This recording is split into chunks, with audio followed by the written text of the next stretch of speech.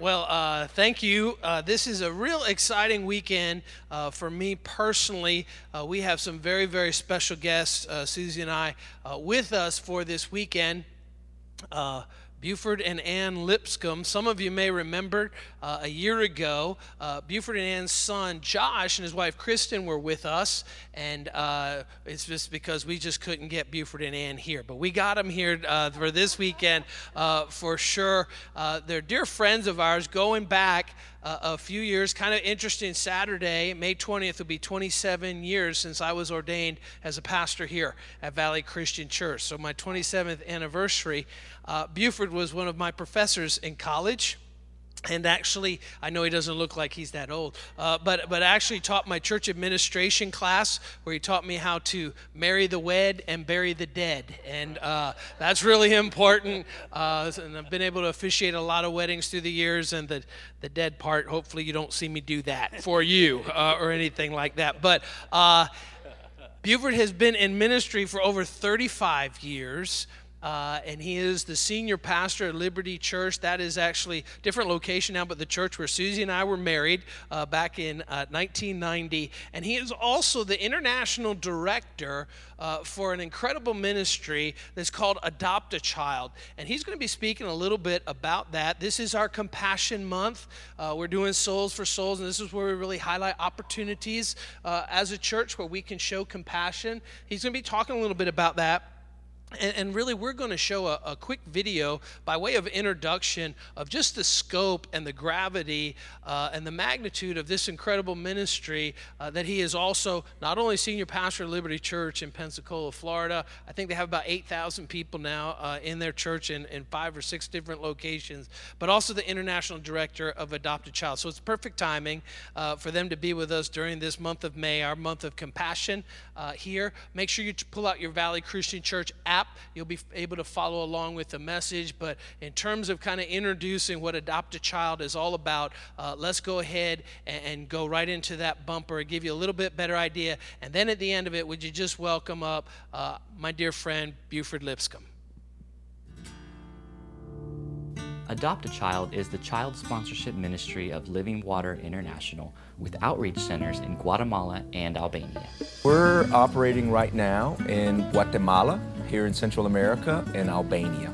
We operate 9 feeding programs here in Guatemala, 3 medical clinics, 3 dental clinics, and we teach the children basic Bible classes, and from within those groups, we try to attract disciples to teach them more. We're currently serving over 50,000 hot meals a month. We have around 8,500 children that are frequenting our programs on a regular basis. But we have around 3,000 plus children at any given time that do not have sponsors. It's an enormous task that requires an enormous staff. Approximately 100 full-time staff, and we augment that with a significant number of volunteers and part-time workers. Those are the people that are making the tortillas, those are the people that are cooking our food, those are the people that are transporting our food, and those are the people that are praying, keeping order, and ministering, actually doing the ministry in the feeding programs.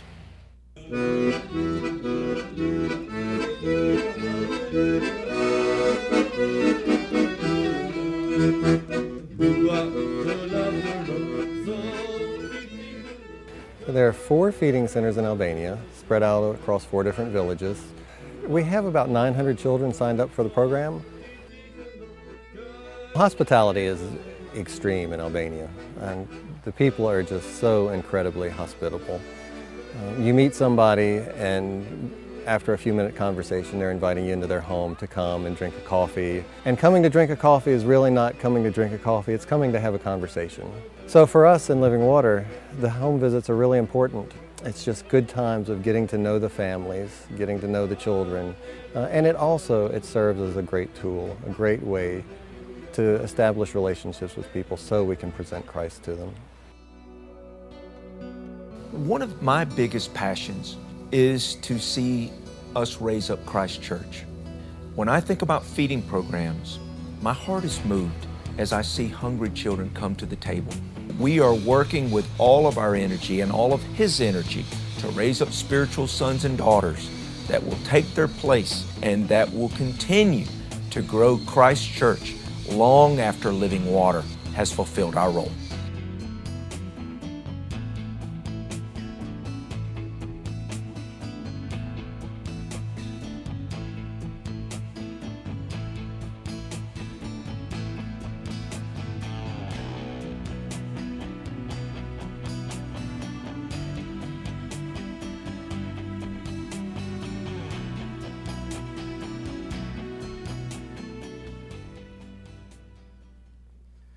Hello, Christian Valley Church.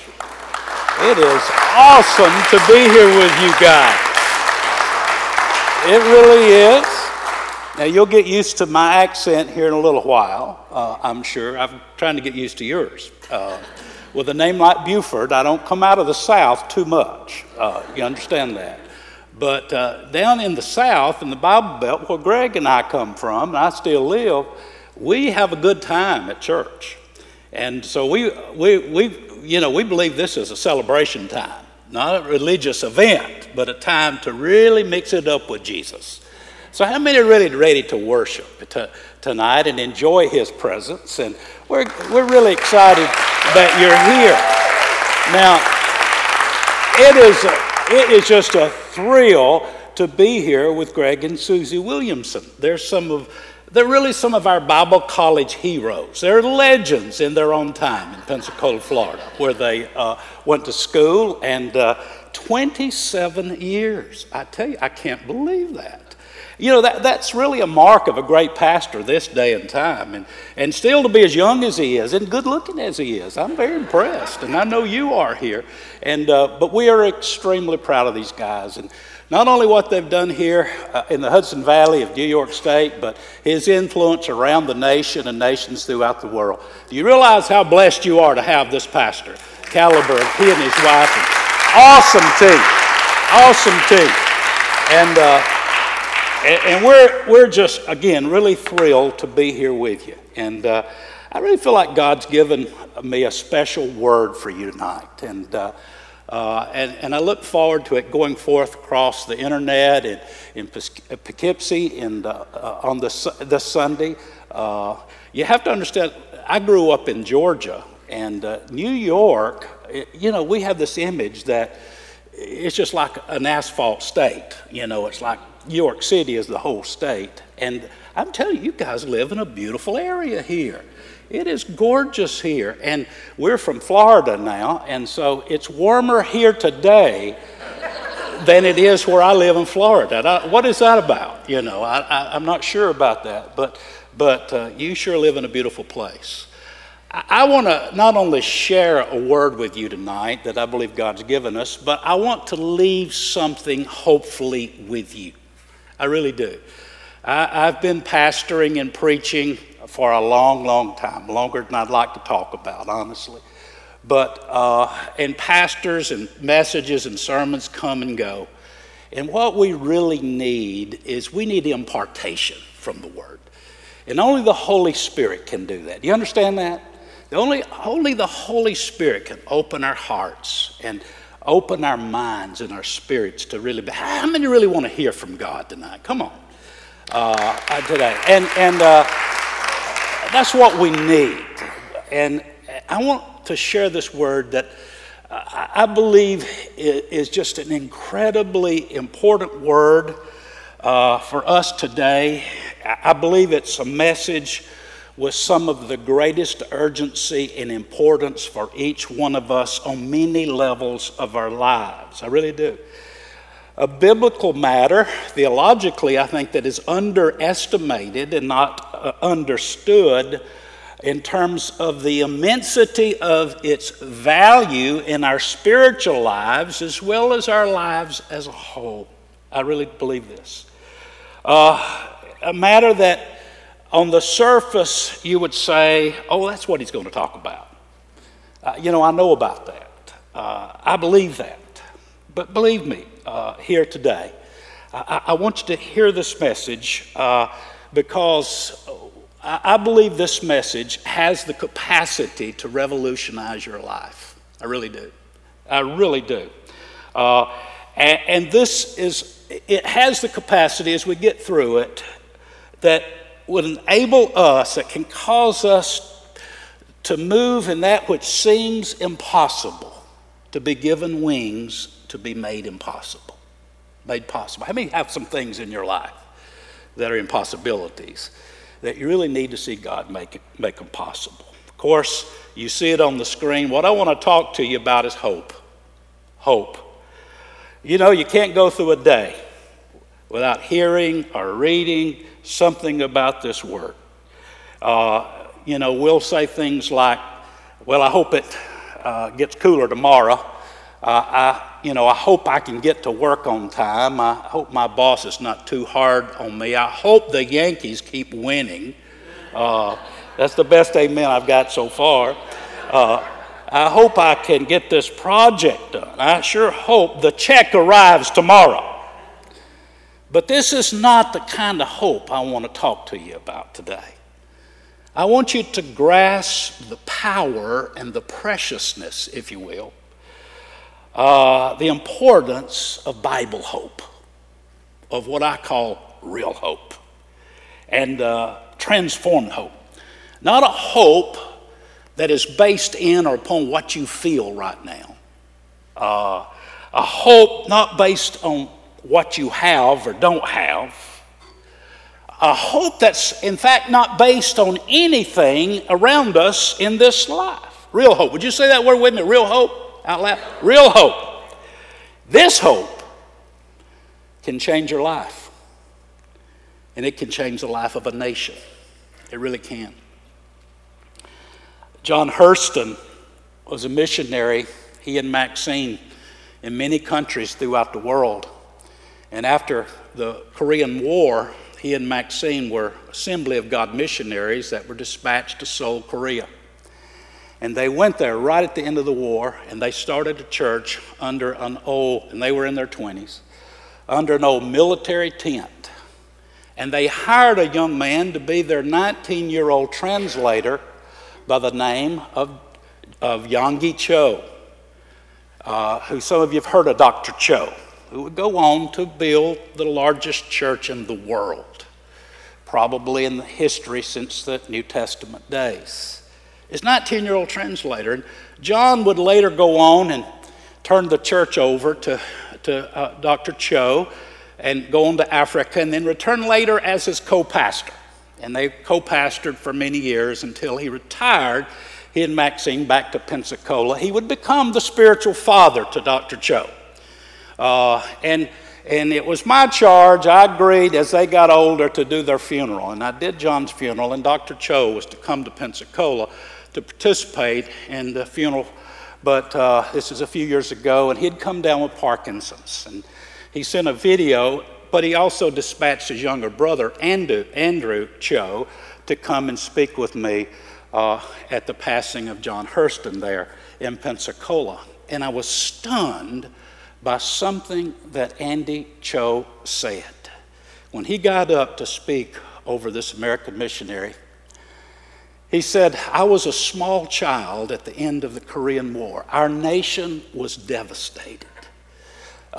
He said, we had no Christian history in our nation whatsoever. And he said, and I'm thankful today to America for sending American missionaries to my nation at the end of the war.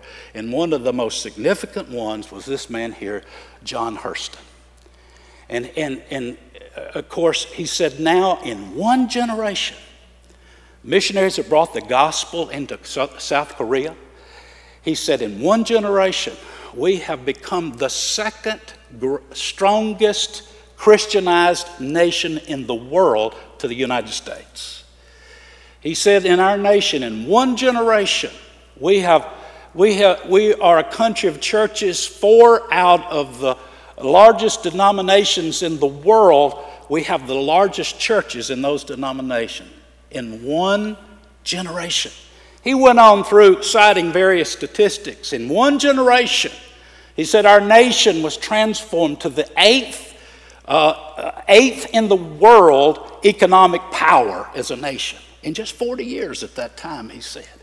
He said it was the gospel of Jesus Christ brought to our nation that gave my country hope like they had never had before.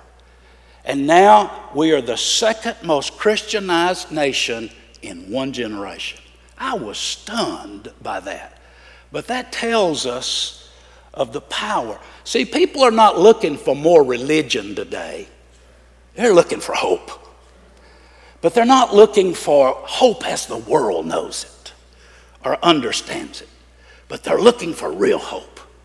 Hope that can change a nation. How many believe our nation could use a little hope today? A hope that can transform nations.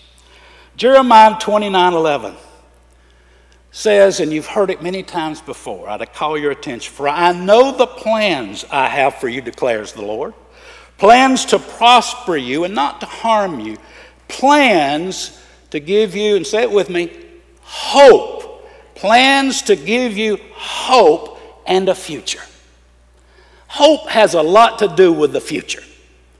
And God has a plan for every one of our futures. And it has a whole lot to do with hope. That's what I want to talk to you about. In Ephesians 1, this is that amazing portion where the Apostle Paul prays for the church at Ephesus that something really supernatural would happen in them. That the Holy Spirit would open their eyes, that they could see something, that they could grasp something. And that's my prayer for us here tonight. Notice his prayer. I pray also that the eyes of your heart may be enlightened or opened in order that you may know, say it with me, know the hope to which he has called you.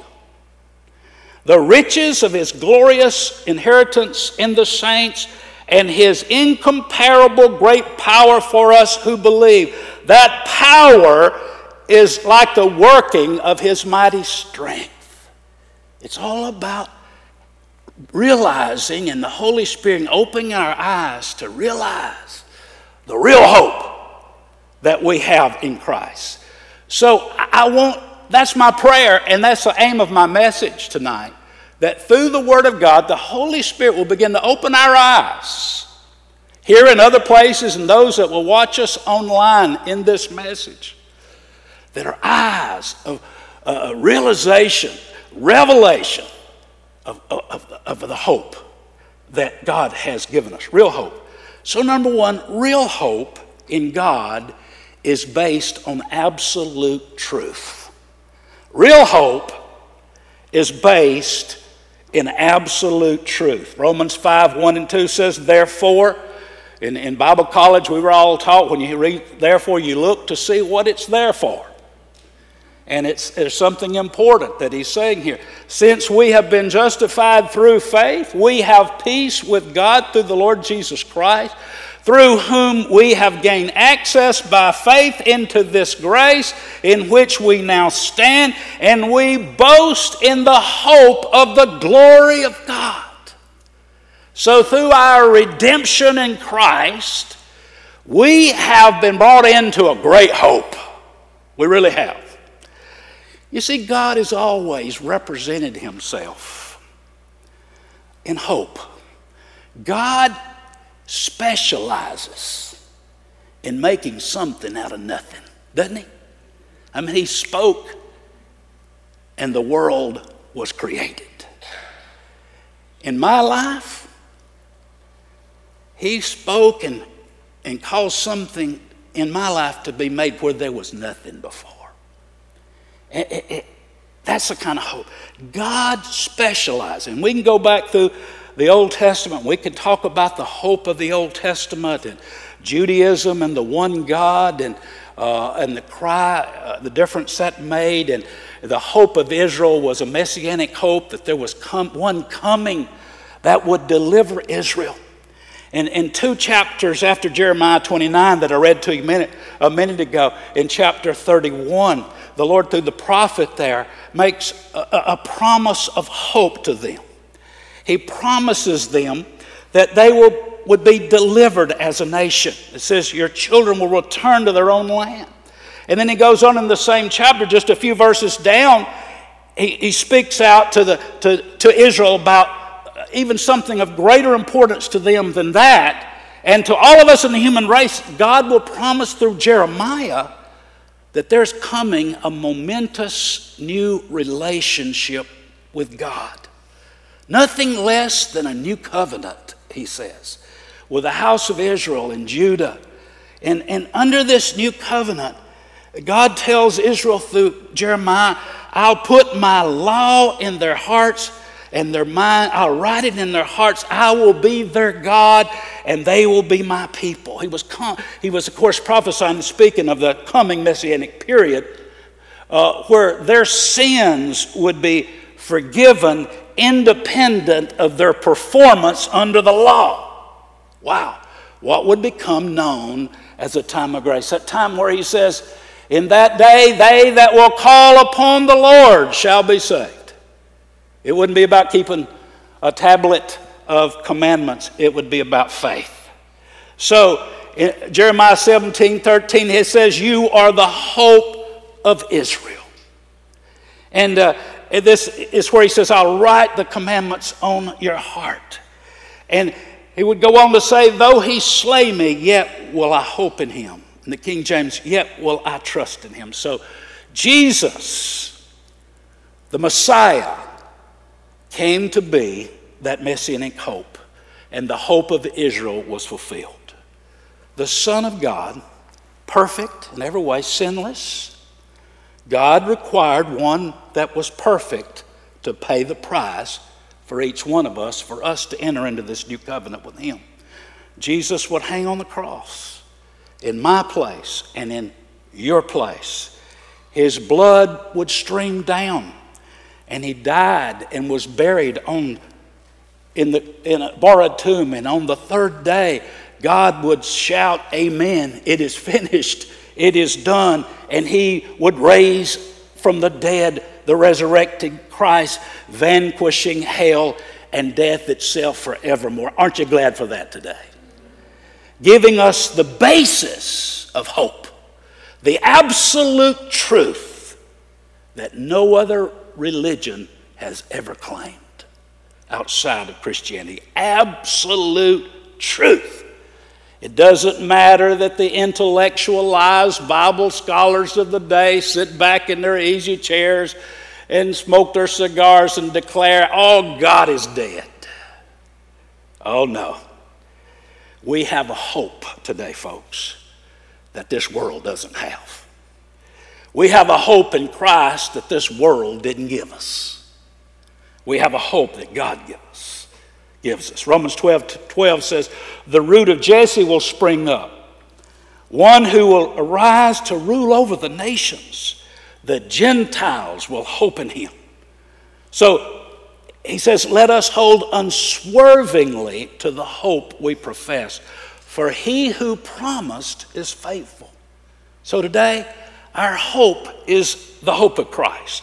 Now, this word hope, the common Greek word for hope, is used some 85 times.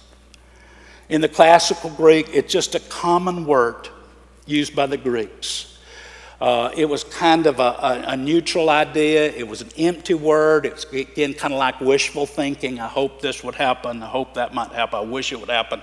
But then when Jesus Christ came, that word itself, hope, took on a whole different form. It's really interesting. And it revolutionized the whole concept of hope. And the revolutionary nature of New Testament hope is the power to change the way we as ordinary people can live our lives. And Paul would describe this hope, this real hope, this Bible hope, as an anchor for the soul, the hope of our salvation.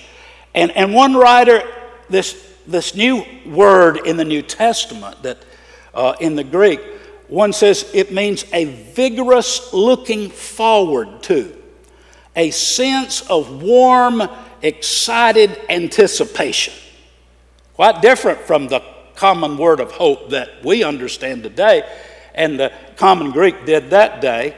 And in Galatians 5, verse 5, Paul illustrates it. He says, "But by faith we eagerly await, though through the Spirit, the righteousness for which we hope." That word eagerly await is the same Greek word for hope.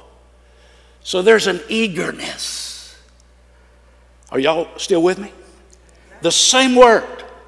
So real hope that we're going to get a hold of today is a hope that Christ gives us. And it's based in absolute truth. And secondly, real hope is invisible.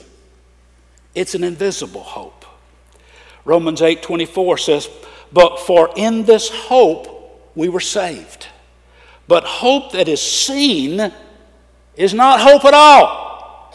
Who hopes for what he already has?" Wow. You see, today people want to see what they hope in. They want to hold in their hands what they hope in.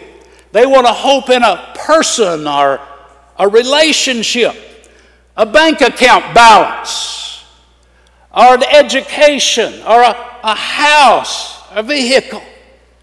But true hope, real hope, folks, is invisible. It cannot be seen. It's in the heart. It really is. Hebrews 6:18 says, "Hope to us believers is the anchor of our soul." Wow. Do we not need an anchor for our soul today? That thing that holds us steady when the storms rage, when life's up and down, and when everything that can be shaken is being shaken, so that cannot be shaken shall remain. It's that kind of hope that holds us steady. How many can use some of that kind of hope? This is hope that changes nations, but this is a hope that changes the future of individuals. It really does. I had an experience about 15 years ago in Alabama where I walked a man to the electric chair, to the Alabama electric chair. He was a convicted murderer, and he was, and he had done it. He had confessed, but he had also he'd gotten saved. He'd come to the Lord while in prison, and I became his pastor. I appeared before the governor asking for clemency, that he give clemency instead of the electric chair, that because he had actually had a ministry in death row there in Alabama that was very significant, and had newsletters that went across America. He did not ask for clemency. He was ready to be put to death and go to heaven. I asked for clemency, that he could continue on. It didn't happen.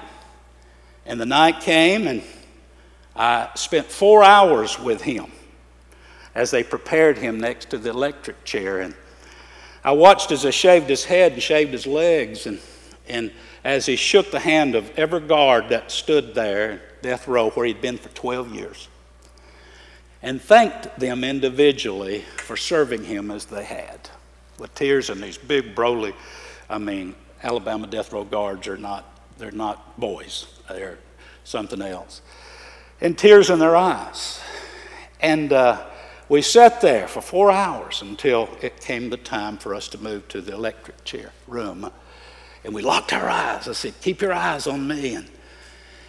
And honestly, he had more hope than I did in that. His final words were he wanted to pray for me and some others that would go through this process with him. He was more concerned about us in that moment than he was for himself. And he was electrocuted. But he knew he had a hope that was real. He had a hope that wasn't based in a clemency from a governor. He had a hope that there was something bigger and better on the other side. How many know there's nothing in this world that can give you that kind of hope? Only God could give you that kind of hope. And that's the kind of hope that the Bible is talking about. Verse 18 here, in Romans 6 says, by two immutable things in which it was impossible for God to lie, we might have strong consolation. We have fled our refuge to lay hold upon, notice that word again, say it with me, hope set before. We have fled our refuge to lay hold upon the hope set before us. How many are glad there's a refuge in God? There's a hope in Him we don't have anywhere else. It's an invisible hope. A fortress that when our hope is in Him, we find comfort. We find consolation. We find courage in life. Verse 19, which hope we have as an anchor of the soul, both sure and steadfast. How many agree we need an anchor in this world today? How many are glad for an anchor of the soul that we have in the hope of God? That as believers, we remain safe. We remain secure. Wow. We remain strong because there's a life in Christ, a refuge that we can run into and be protected. We can have courage. We can live at peace regardless, even when facing death itself. That is the power of real hope. That is the preciousness of the hope that we should have in all of our lives. This holding a steady force. That's what an anchor does. It holds steady. It holds us in place. And when life seems to crumble around us, when it crumbles beneath our feet, when what we've held on to collapses, institutions that have held strong in our world for generations are crumbling today, and people have put their hopes in. Wow. But what we have hold on to is not worldly institutions or American. He says, whatever happens, yet I will hope in the Lord. Jesus is our hope. He is the anchor of our soul. And how many are glad that anchor holds? A lot of anchors don't hold, but Jesus, as the anchor of our soul, will hold us. Our hope is an invisible hope. Our hope cannot be in somebody. Our hope, it will never be found. People, as much as they may love you, they're going to let you down somewhere along the way. They're always going to disappoint you. Bank accounts, they're going to go up and down. Nothing to hold on to there. Money cannot buy you hope. I know several extremely wealthy people, and they would be some of the quickest to tell you that money can do a lot of things, and it can purchase a lot of things, but it can't buy you hope. It can't buy you peace. It can't take you beyond the words of medicine and medical men, regardless of how much money you've got. Are y'all hearing me? There's no peace like this found in any hope that a man can manufacture. I'm talking about this invisible hope. Our hope is in the God of hope, this precious thing. So my charge, number 3, is hold on to this hope. Hold on to hope. There is a tremendous attempt and attack to remove from you this quality of hope that we have in Christ. And we'll see as we unpack this more in a minute why it's that way. This is the heart of the spiritual battle. It really is. To rob you of hope. To keep you where you are with what you have. See, this is an incredibly important commodity, and that's what I want you to see. Proverbs 13:12, familiar verse to many of you. Hope deferred maketh the heart sick, the King James says. But when the desire comes, it's a tree of life. When you hope and hope and hope and hope and nothing happens, you become discouraged, even depressed, and it makes the heart sick. Anybody ever been there before? All of us have. And we're warned about this. Jesus said to his disciples, let not your hearts be troubled. You believe in the Father, believe also in me. You see, as a man thinketh in his heart, so is he. And we have the power in our willful choice to hold on to hope and not let go. I love Abraham. Abraham, in Romans it says, he hoped against hope. When there was the promise that he and Sarah would have a child, a promise when they were far beyond childbearing years. It says when there was no natural basis to hope in, he hoped anyway. That's real hope. When it doesn't make sense up here and you can't see it out there, Abraham hoped against hope. And there's some areas and some matters in some of our lives that we need to go beyond what we feel, what we don't see, what we see, and just hope against hope. Put our hope in the hope that is God.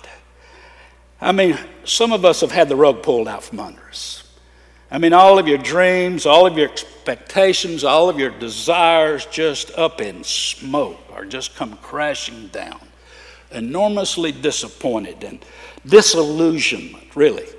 And we've waited and waited. And this is one of the greatest attacks, I believe, upon God's people today, is to strip us of our hope, to strip us of this priority and tremendous value of hope in our lives. If things in this life, in this world, give you hope, they can be taken from you. And you're going to live in a sense that I've been shortchanged in my life. You're going to be sick at heart because life is just tenuous. It's up and it's down. It's got to be in our side of hearts. Hebrews 10:25, and I want to say this to you, the church. This is a call. The church is the place of hope. The world around us today, here as it is where I live, again, is not looking for religion, more religion. They're looking for hope. And the church is the centerpiece, I believe. The body of Christ is the lighthouse of dispensing this hope. Hebrews 10:25 says, not forsaking the assembling of ourselves together as the man some is, but exhorting one another, and so much more as we see the day approaching. A sick heart is a discouraged heart. And today, it's easy to get discouraged. And the point of the enemy is not to just get you discouraged, but to rob you of this hope. Hope deferred makes the heart sick. As a man thinketh in his heart, so is he. So I want to give you just a few biblical ideas of how to build hope, how hope grows.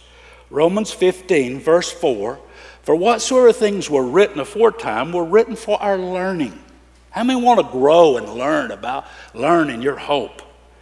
It goes on to say that we through patience and comfort, literally this word comfort is courage, and of the scriptures might have, say it with me, hope. Come on, hope. That we through patience and courage of the scriptures might have hope.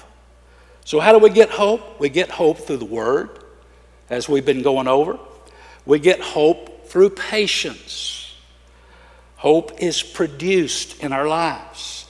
Psalm 119:74, David says, I have hoped in the word. The word will give you hope, won't it? It really will. Romans 15, verse 6, it says, my soul fainteth for thy salvation, but I hope in the word. The word builds hope. Then he goes on to say another way is patience. A better word there is probably perseverance. Perseverance brings hope. Romans 5:2, by whom also we have access by faith into this grace and rejoice in the hope of the glory of God. Not only so, but we glory in trials, also knowing that tribulations and trials worketh perseverance. Perseverance, experience, and experience hope. Wow. It comes out of the struggle. Now, I'm a little older than a lot of you, and I've been around, the track a few times. And I can go back, and at the time, maybe I just couldn't say, what in the world are you doing, God, here in this matter?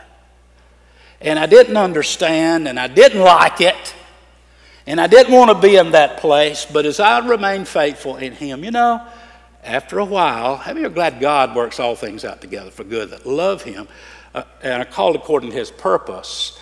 And you see that it's going to work out. You don't understand how it will, or how it even can sometimes, but as we just continue to hope in the Lord and not in our abilities or somebody else's, God works it out. How many of you found that in your life? That perseverance produces hope. And now I have a lot of hope in my life because I've had a lot of experiences at this age, And it's really tough. And it says, I love this, and hope maketh not ashamed. When you begin to realize, you see, shame will make you feel like, well, who am I to hope God's going to do something in my life or for me? Because I have failed. I have a spotted past at best. And I'm just not worthy of God doing something or being something to me. But when this hope grows in our lives, we begin to see, hey, God loves me. God loves me right where I am and who I am. So if God can love this mess of a man like me, wow, maybe there is something to Him. Maybe I don't have to live in shame and sense of unworthiness.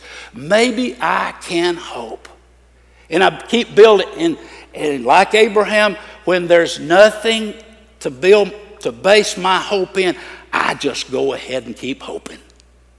And I hope, and I hope, and I hope. Are y'all with me? And hope maketh not, it builds us up. And all of a sudden, when things happen, they don't discourage us anymore. Because we've been around the track a few times, and we began to realize, hey, I've been down that, I've been through that loop in the wilderness. I don't have to go through that loop again. I know what it means. I can trust God, and I can have hope for my future. I can believe that He has a plan for my life, even though I can't see it, and sometimes I don't feel worthy. But in my life, I have hope. That I have an anchor in my soul, that the chain of that anchor is hooked into Him over in the invisible side of heaven. How many are glad for that today? And He's the same yesterday, today, and forever. And in Him, there's not even the shadow of turning, the Bible says. He's the same. And that's where our anchor is hooked into. No more condemnation. Shame will rob you of your hope. I don't deserve it. I'm a mess. I come from a long line of messes. I have failed, all those kind of things. But when our heart abounds in hope, wow. And it's really the work of the Holy Spirit. The Holy Spirit sheds the love of God abroad in our hearts. The Holy Spirit reminds us that God loves us. And if God loves us, we can have hope. Psalm 71:5 says, Thou art my hope, O Lord my God. Thou art my hope. Thou art my trust from my youth. I will hope continually. I will praise you more and more. Praise and worship builds hope in your life. How many feel a little more hope when you get to praising God and worship? It really happens that way. So we as God's people must become more and more and more people of hope. People of hope. And Jesus is the hope of the world, and we as the body of Christ, Jesus, we should be those representing hope. Number 5, and I'm going to wind up right here. Some of you will be glad. Our hope is based in absolute truth, unshakable truth. This hope I'm speaking to you about, real hope, is an invisible hope. It's an invisible hope.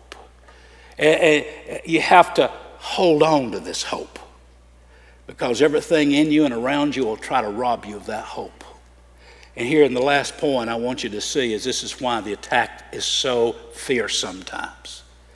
And that is, hope produces faith. Hope produces faith. Hebrews 11:1, you're familiar with that great definition. This is how faith works. Faith is the substance of things, say it with me, hoped for. The evidence of things not seen. So, can I submit to you today? I don't believe the problem is our faith. The Bible says God gives every man a measure of faith. And I believe if you believe in God, you pretty much believe God can do anything. If He's God, that's what God does. The problem with us is not whether He can do it. The real problem is, will He do it? Will we dare to believe or to hope that He will do it? And that's where, if the devil can rob us of hope, notice what's happened. He's taken our faith from us. And that's why hope is so important and so precious, because it's not as much a matter of faith, in my understanding of Scripture, as it is hope. That hope that God puts in our heart is what frames our faith to believe in. It is the evidence of things unseen. The hope. Hope is an invisible matter of the heart. How many believe God can do anything? That all things are possible to God. We really all believe that.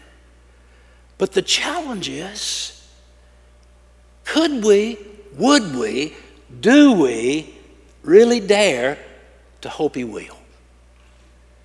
Well, in man-made manufactured hope, we won't believe it. It doesn't make sense. It's ridiculous. But in real hope, the hope that God gives us, that anchor of the soul, that refuge, that invisible matter, we can believe it. We really can. So with hope, I want you to understand there is a close relationship between hope and faith. You can never move them too far apart from each other. I've learned this over the years as I've pastored and worked with a lot of pastors and a lot of people in a lot of places. If this world, let me tell you, the hope I have in Christ, this world can't take it from me, because this world didn't give it to me.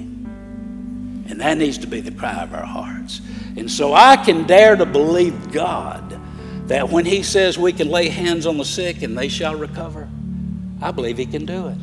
And I believe He will do it, because that's our hope. My prayer for you again, and my message to you today, is the prayer of Paul to the Ephesians church. There's a great theological treatise in Ephesians that the Apostle Paul gives to the church that we learn a lot from. But at the heart of what he has to say there, it's not just about believing. It's about having our eyes of understanding open. Wow. And that's why I tried to present this word to you today in a simplified, easy to grasp way, so that you can pray. And I'm going to pray for you here in a minute, that what you've heard today will change your future. God has a plan for you to prosper you and not to harm you.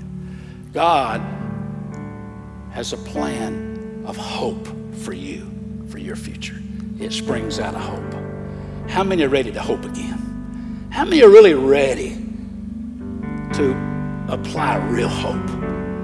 Not man-made hope, but hope that's from God. I want to pray for you. As you've heard this word, my prayer before I even preached it was it would just kind of settle into your spirits, and that it'd give you something to take hold of and to take home with you. That it will be an impartation and it will be impacted. Would you bow your heads with me? Pastor Stephen's going to come in a moment. Paul prayed this, and I pray it too. I pray that the eyes of your heart, not your intelligence or your mind, but the eyes of your heart will be opened in order that you may know to which He's called you, the riches of His glorious inheritance in the saints, and His incomparably great power for us to believe. Thank you, Lord, for that hope. Thank you for a hope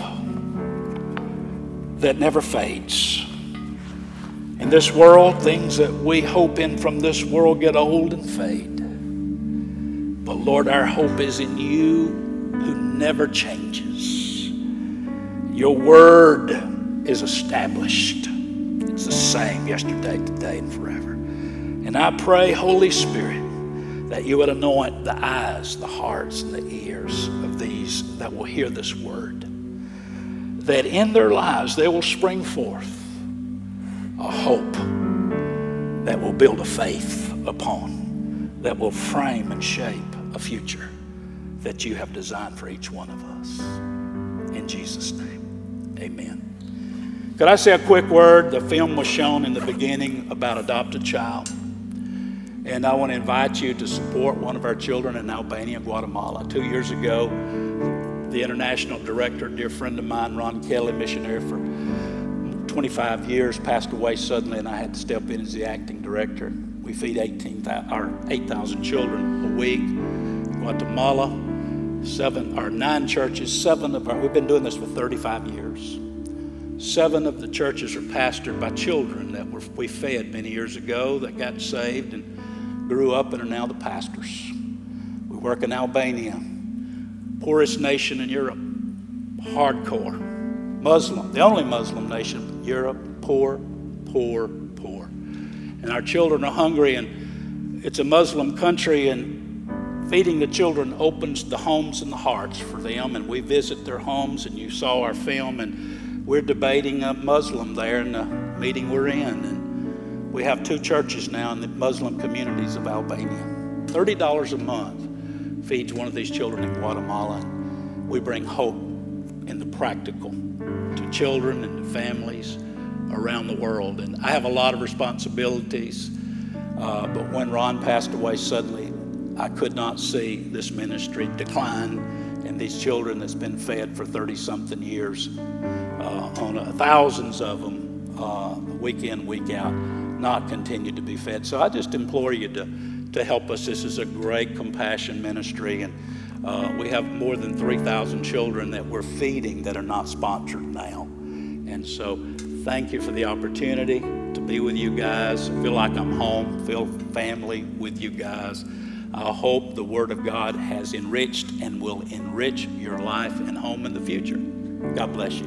Love you guys.